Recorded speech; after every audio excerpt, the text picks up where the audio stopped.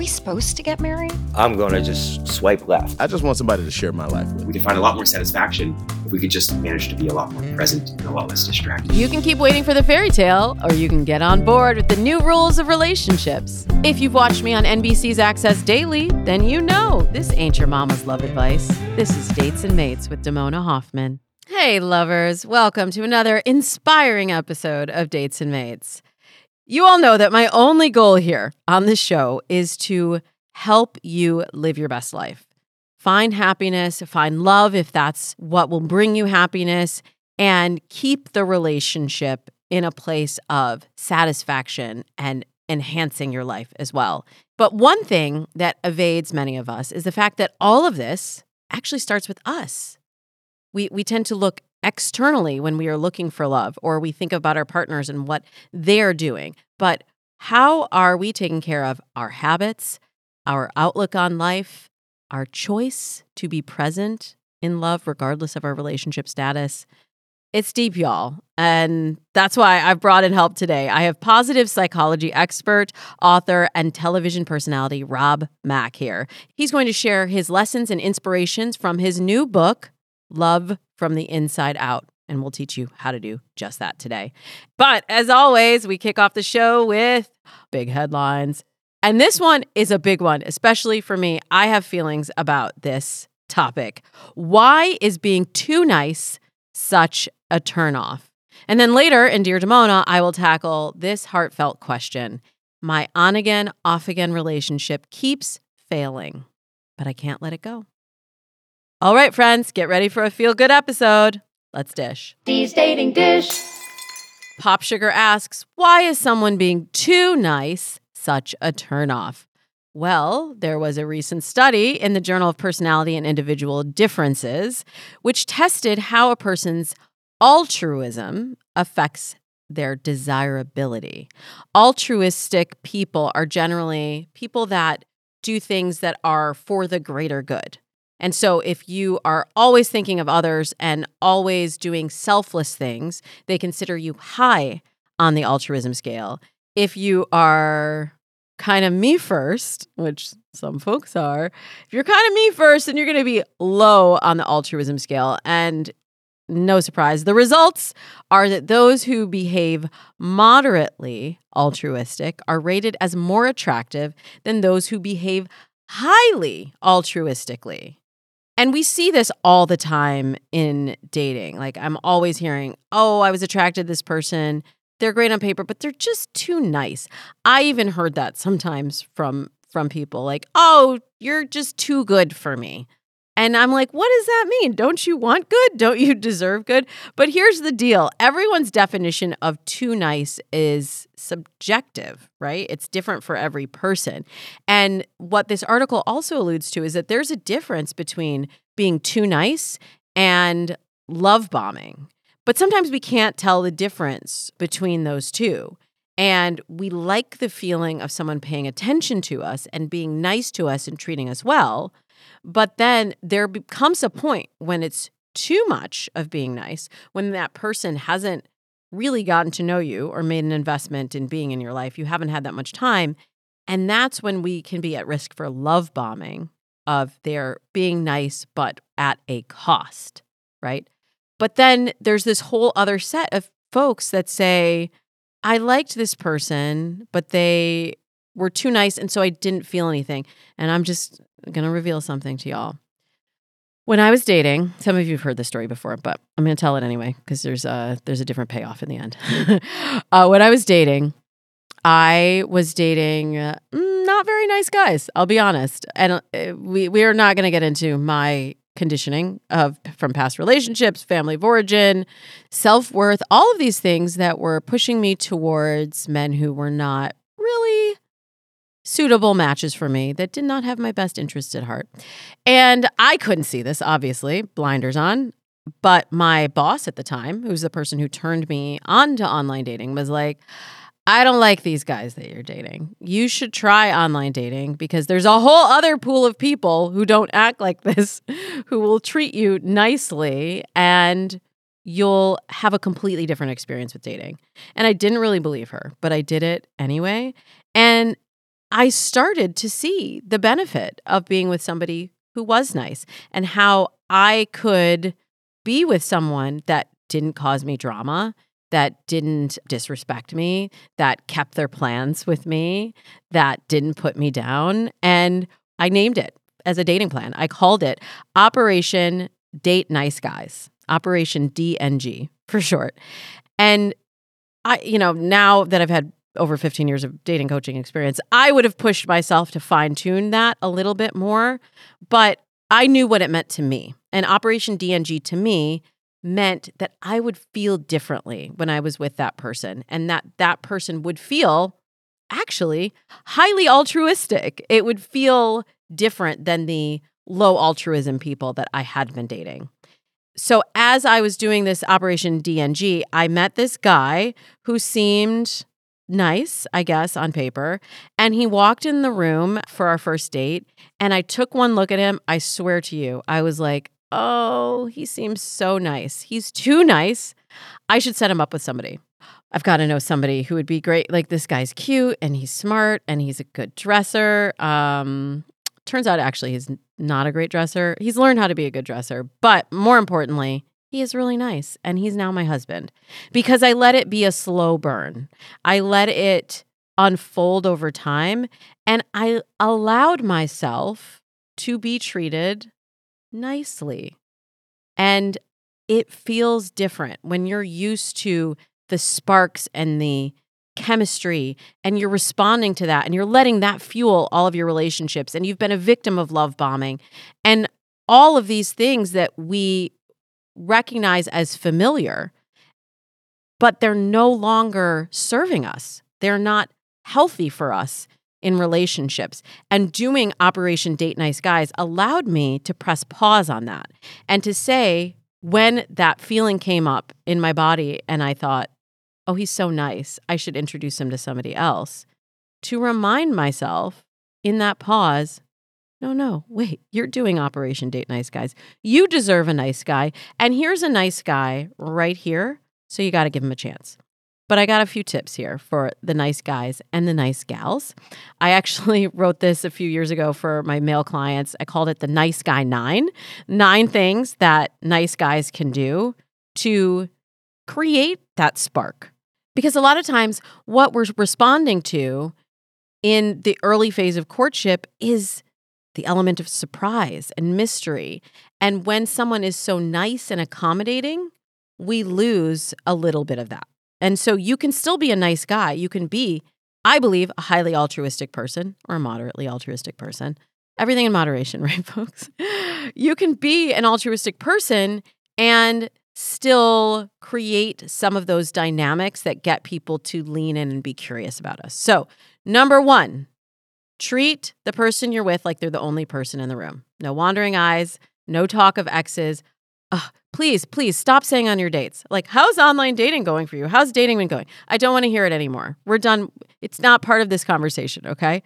So just treat them like they're the only person in the room. Redirect if they're like, let's go down this rabbit hole of talking about your ex. Number 2, get them talking about the things that they love. They will associate those positive feelings talking about things that they're excited about with you. So then you're nice, but you're not just nice. You're interested. Number 3, I'm not going to give you guys all 9, but number 3, touch. Touch is very powerful. It's surprising.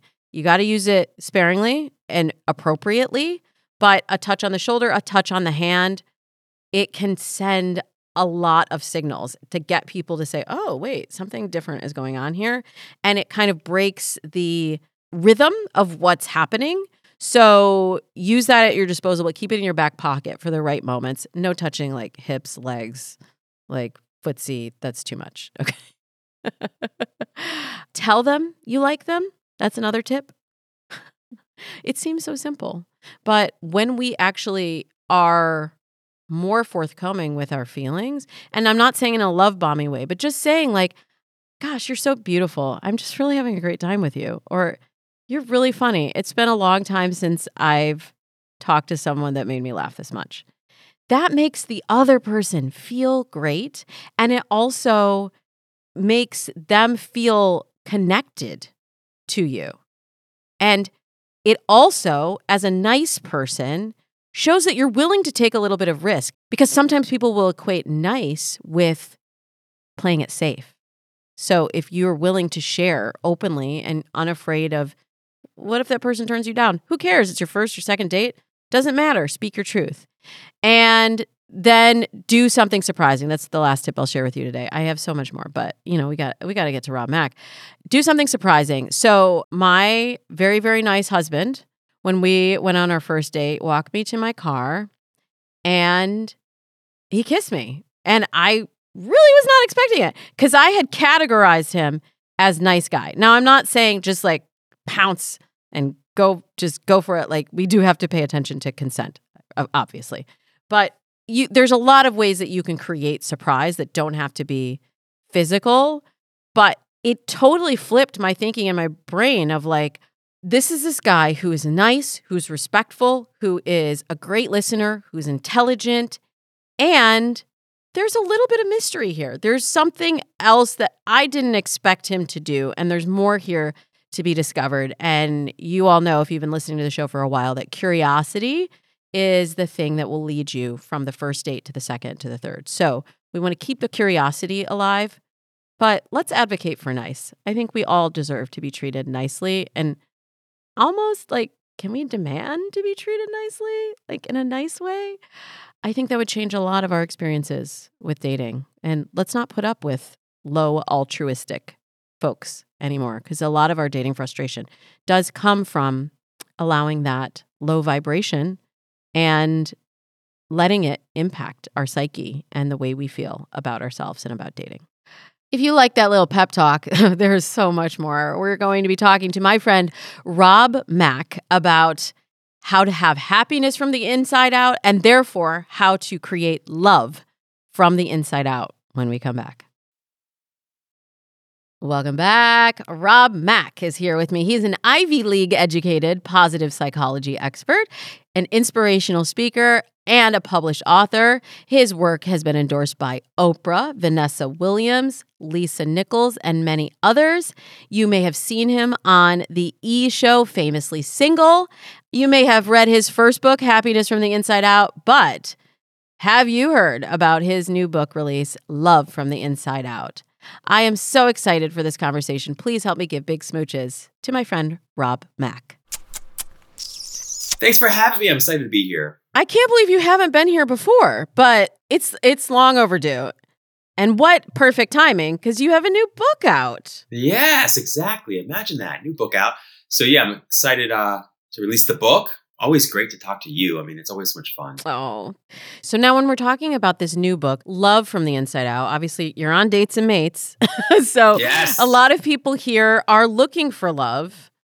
Do you feel like there's a different part of our happiness that needs to come forward when we're moving into relationships or desiring them? Yes, for sure. I mean, relationships, like, they're a mirror for everything that's going on within you that might be at a conscious level of awareness or below a conscious level of awareness. And so it really is sort of a litmus test for you, for where you truly are in like your self-love journey, in your happiness journey, your spiritual journey, whatever you want to call it. So you encourage people in the book to practice the presence of love. And Yes. I just have to know, what did you mean when you wrote that piece? Yeah. So love for me is a synonym for happiness. So when you're truly tapped into and turned on, and you're happy in your togetherness with somebody else, I call that love. So your happiness shared is love. So practicing the presence of that love is the practicing feeling in to that peace, love, and happiness that's infinitely and eternally available to you at all points in time, that doesn't depend on anybody else being there or not being there. So that is a practice that I think most of us aren't even aware of. You know, we really look to other people and other things to make us or help us feel what we want to feel. And I think there's an opportunity for all of us, particularly myself, to take back my power, to take back our power. I feel like our culture is set up where everyone is like in pursuit of a relationship. Like there's this never attainable goal, right? It's like it's like get to the relationship, and then you get to the relationship and it's like and get married and have kids. It's this like driving beat all the time. And then like my husband and I have been together. We've been married 15 years. And then now what, right? Like if you're always in that striving and you're never in the presence of moment and you're never in love, having love, practicing love and happiness with yourself, it will still feel like it's on the other side of the glass. Absolutely. It's always striving, never arriving, always seeking, never satisfied. And, in positive psychology world, we talk about that as the hedonic treadmill or hedonic adaptation. It's like a rat race of its own kind. You got the rat race of working a job 9 to 5 and hoping that you'll save enough to eventually retire. And then you get to retirement, maybe if you're lucky. And then you're like, now what? And so that experience of like always seeking and always striving and never arriving is something I think we're all intimately familiar with. And it's important to know that we don't have to live our lives this way. We can live our lives with a lot more present moment satisfaction and love, even if everyone isn't always well behaved, or even if life doesn't show up the way you want it to show up. Yeah. And in the book, you talk about practicing the presence of love and that we're in the age of distraction. And so it can really be so simple. Falling in love with the moment. I've really been trying to practice mindfulness and gratitude a lot, and I do this with my clients as well. Can you offer any other insights on ways that people can really access that love in the present? Yeah, like you can't enjoy anything without presence. If you're distracted while you're doing it, it's literally impossible to enjoy it. So we can find a lot more satisfaction and enjoyment with everything and everybody in our lives if we could just manage to be a lot more present and a lot less distracted. I want to talk about how that shows up in dating. I feel like dating today does require a lot more presence. So people are sort of nostalgic for like, it was so much easier before, which in a way it was, but it's a trade-off because we weren't having as many dates. We weren't talking to as many people simultaneously, and our social networks were smaller. So we had less access to people outside of our community or our immediate area. So it's kind of a double-edged sword. But in the context of online dating, are there best practices that people can adopt when they are, let's say, on a dating app that can bring them back to the present moment? So best practices, I'd say, first of all, clarify in advance what it is that you really want, values, lifestyle choices. Try not to get overly specific and obsessive about it. That's one. Stop at good enough. So once you meet somebody that you feel pretty good about, like play that out a little, let it play out. You don't have to continue to like swipe on everyone all day, every day until you find, 100 people. And then, I would say just notice and try to learn from the past a little. So if you find things that did or didn't work for you, try to apply it now in the present and going forward. I'd also say, be intentional and mindful around your use of the apps anyway. Like if you're in a low mood, going on the apps probably isn't going to improve your mood, right? So if you're in a neutral mood or slightly above a neutral mood, you're going to be a lot more open and receptive and probably a lot better at communicating with people as well. Believe it or not, people pick up on the emotion that you are feeling inside your own mind, heart, and soul when you're texting or DMing or on the phone with them. So you might be using all the right words, but you're like, what's happening here? How come somebody's interested? They're not really, keeping up with the conversation or whatever.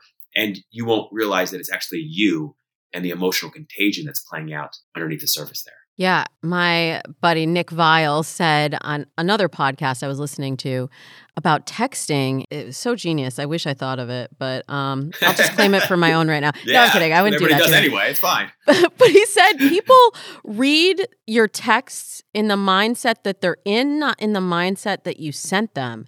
I'm always talking about when we're texting, it's asynchronous communication. It's not real time, and we don't have all of the context clues of facial expression, body language, intonation. There's so much more in either a phone conversation, a video chat, or a face-to-face interaction that you do not get. And yet people are trying to like screen and determine like, is this person going to be my husband? I mean, we've sent 25 messages back and forth. Like, I feel like I know them. No, you really don't. Damona, you nailed it. I mean, and we've all had that experience. I mean, so much is lost in translation and communication when you're live with someone and you can see their facial expressions and you can hear the intonation of their voice and the pitch and see their body language. imagine all the things that are lost in translation when you're just texting or DMing somebody. Like you send the message and you're in one mood, the other person is in a different mood, so they interpret it differently. And it's compounded and complicated over time. And this is also why first impressions are so important. You create an idea about somebody, and that idea could be based on the fact that you are in a bad mood. And now suddenly everything they send begins to look like the first message they send. It kind of confirms the bias that you have in your head about who this person is and how they show up. When the truth is, it all started with you. What's the fix for that, Rob? Well, I think it's emotional regulation and cognitive agility. The more emotionally regulated you can be. So in other words, the more consistently peaceful you can be and unconditionally peaceful you can be and happy, you'll find that you kind of keep your mind and heart open to consider alternative explanations for why this person seemed to send an unkind or mean message or whatever, right? So you don't fall victim to the cognitive biases and distortions in your brain so easily. So when you're in a bad mood, you're like, wait, I'm in a bad mood. You're aware of that. I might have a tendency, since I'm in this bad mood, to see things in a bad way. My mood will color and pollute the communication that's happening. So just that awareness alone of sort of this mood congruent experience that we all have every day is very helpful. That combined with emotional regulation and cognitive agility, essentially being able to become increasingly independent of what's happening around you to still find happiness or peace or love. That's why I focus on it so much, because it's like a major master key for so many challenges that we face in everyday life. Yeah. And just to unpack that for people who are not Ivy League educated, when you're saying, I got the bills to prove it. But when you say like emotional regulation, basically you're talking about like being able to stay calm. Yes. Right? Yeah. Yes. Like, can you remain cool, calm, and composed in the midst of chaos or confusion or conflict? You don't have to be perfect at it. It's not about that. It's just that, sometimes we joke and say, that person runs hot. Man, that person's always running so hot. That is generally, not always, but can be a very emotionally dysregulated person. I was just going to add one thing that's been a big game changer for me is also like a philosophy that everyone is doing their best. And that being said, reminding yourself that everybody's doing the best they can is also an extraordinarily constructive way of perceiving and experiencing whatever's happening, right? So to say that the world is ultimately out there and against me and after me, sort of thing, or all men suck, or all women suck, or all men play games, or all women play games, however you want to spin it, that's not a constructive story. That is not going to support you in finding love or happiness or peace. I promise you. That's awesome. I hadn't thought of it in that way. Yeah. Since you have a background in positive psychology, I'm also, this isn't in the book, y'all, but I want to get your perspective on preparation for dates. Because like you were saying, like the mood that you go into the date with, sometimes, you've set the time for the date. Like I'm having a date this, Wednesday night, right? And then let's say you go to work and like something messed up. People were doing their best, but their best wasn't good enough. And you're dysregulated. You're in a different state.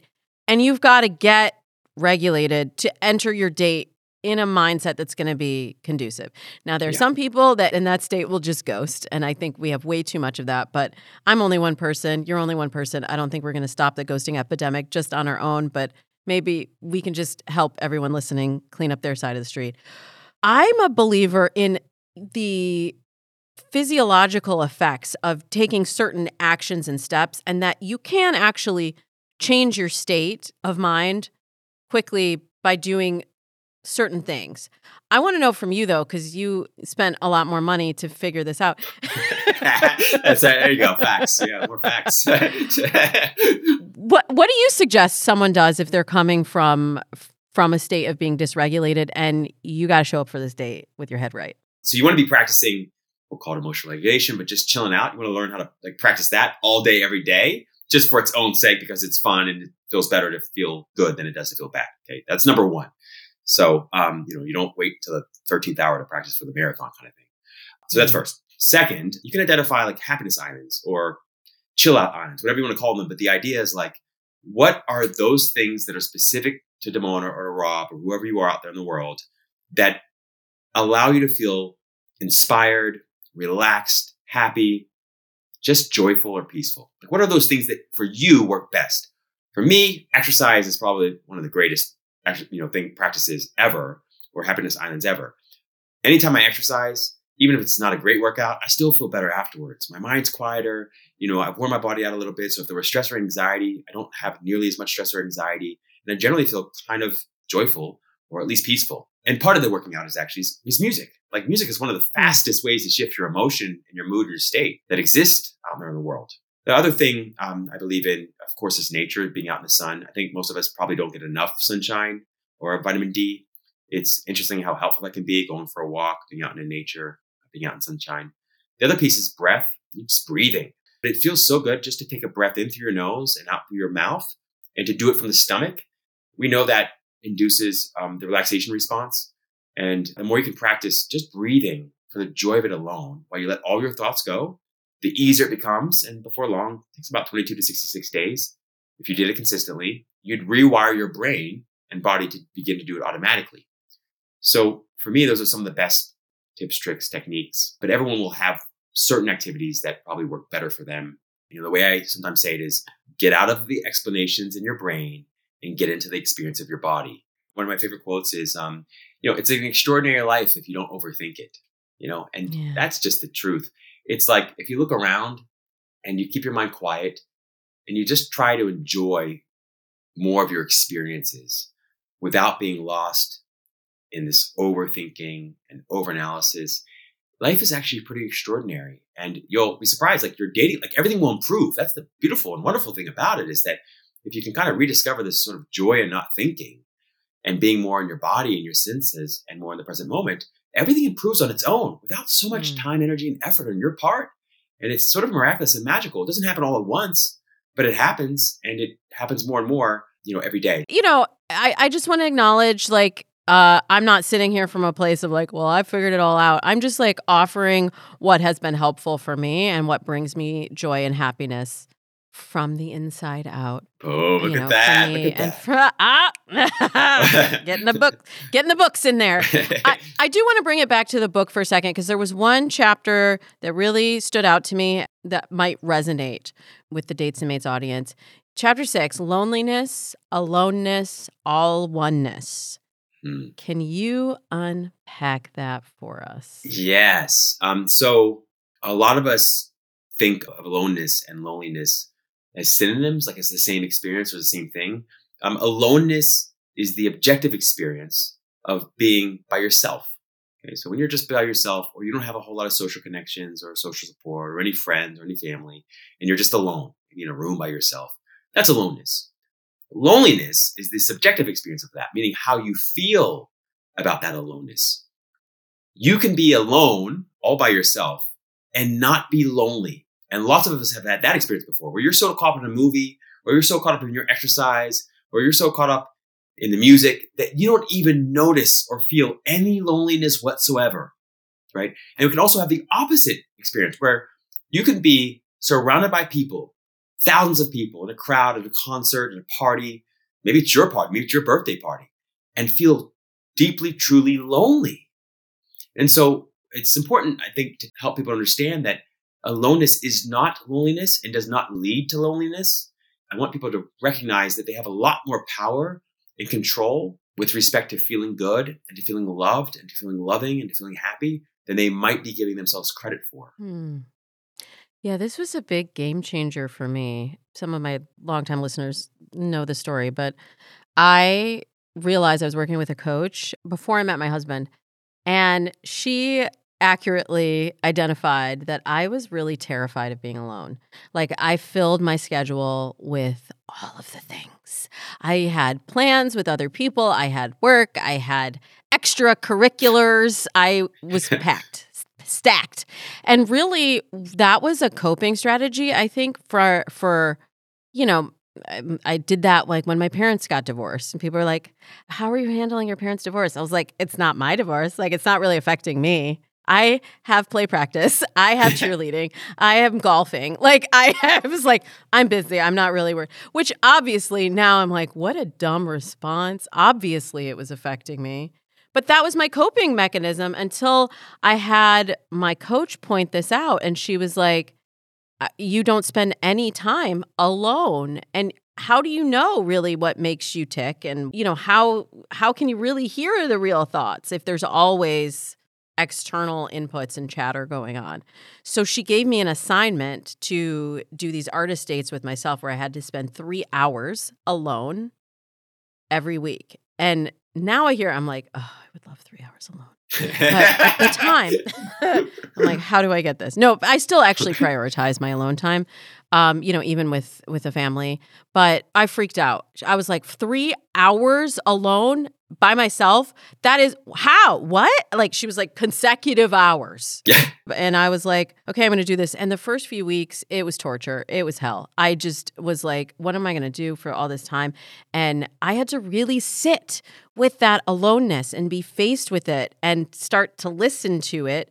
And within a few weeks, maybe months, I started to really look forward to that alone time and embrace it and crave it. And it was not long after that I ended up meeting my husband, and I really feel like it came from a different place because I was choosing partnership rather than like grasping at it. Does that make sense? Yeah, totally. Oh my gosh, yeah, some non-resistant, non-needy, non-desperate energy. That energy is so much more attractive, and it's so much more productive and profitable. You're right. I mean, that true mark of a happy person is someone who can sit alone in the room by themselves with nothing but their own thoughts to keep them company. That's how you know if you're truly happy, right? I'm not there yet. Not there. It's okay. We're all working that. I think lots of people, hopefully most of us, have these Ferraris for a brain, and we have like a lead foot. And we just slam down on that gas pedal and just doing donuts in the parking lot of our minds all day, every day. So the challenge and opportunity is to become a lot more intentional about how you think and what you think, and even whether or not you think at all. Thank you so much for joining me, Rob. Y'all, you got to follow Rob on Instagram. There's so much more inspiration, positivity, lifestyle changes that await you at Rob Mack Official. And be sure to grab your copy of Love from the Inside Out at coachrobmack.com/books. We will put the link in the show notes. In a moment, I will be answering the following listener question. My ex and I aren't a great fit, but I can't stop thinking about him, and vice versa. Now what? I'll tell you in a sec. My favorite thing to do is to answer your dating and relationship questions. So let's get into the matter at hand. Dear Damona. Damona, help me. Kristen says, hi, Damona. I have an entire notebook dedicated to your advice. Thank you for all that you do. I am so honored, Kristen. So here's what Kristen says. I'm a 39-year-old woman, and I was in a 3.5-year relationship with a 50-year-old man. We were exclusive, but more casual for the first 2.5 years, which we both wanted. Then I had some changes in my life that made me realize I wanted more commitment and security, and spoke with him about it. He agreed that he wanted more too. It was okay for a little bit, but never quite enough for me. I explicitly gave him examples of what I needed, and he never followed through with the behaviors and actions I told him I needed. I brought this up to him, and he promised he would do better. Mind you, the number one thing I said I needed was for him to ask me how I'm doing that day, and to truly listen to my response. Nothing wild. About a year ago, I decided that I'd had enough, and he wasn't going to change, so I broke up with him. A few months later, he reached out. We tried again, but it was very short-lived. Here we are, a year later, and he is beating down my door and promising to be who I want and need. I've dated in the meantime, and I still can't stop thinking about him and what we could have done. Please help. Kristen, I feel for you, girl. There's so much at hand here because you have history with this person. You have an emotional attachment to this person, and there's a lot of familiarity, and there are a lot of positives in this relationship that we kind of get nostalgic about when we are starting back at the beginning, like the first dating loop. So, I have all these dating loops like mindset, sourcing, screening, presentation, follow through. You were in the follow through part and you got catapulted back to mindset.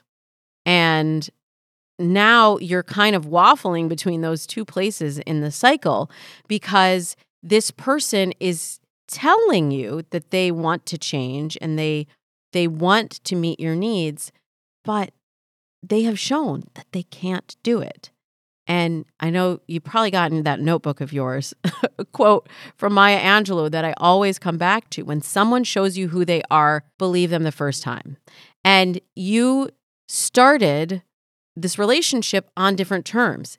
And Kristen, it's totally your prerogative to change the terms of the relationship because something changed within you. Your needs and wants changed. But that doesn't necessarily mean that they are able to change with you in the way that you need them to. And it sounds like you gave several shots to this person to show up in the way that you need them to show up for you. And what are his actions? And everyone listening, like really pay attention to the actions of the people that you're dating, because it's the words matching the actions that really show you what someone is capable of. And no shade to this guy. Like, he is probably a wonderful person, but he was sort of playing by a different rule book in the relationship previously. And then, like, you know, when you show up to a test and then you're like, wait, I read chapter 2 and then the test was on chapter 3 and you're like, I don't really know the answers. And like, even if you have the answer key and it's open book, like, I failed and cheated my way through chemistry in high school, y'all. I'm not even going to lie. Isn't that ironic? Yes, physics, no chemistry. But anyways, that happened to me a lot. And that's kind of what you've done with this fellow right here. And he's just not ready. He's just not ready to move up to AP level. Okay? And that's disappointing. I get it. It's really disappointing when you have this connection and you feel like, I've got a lot of these boxes checked. And now I got to start back at step 1 because Damona is just like, this person can't meet my needs. But that's what you're telling me, that you have this core need of what you want in a relationship now. And they don't have that chapter.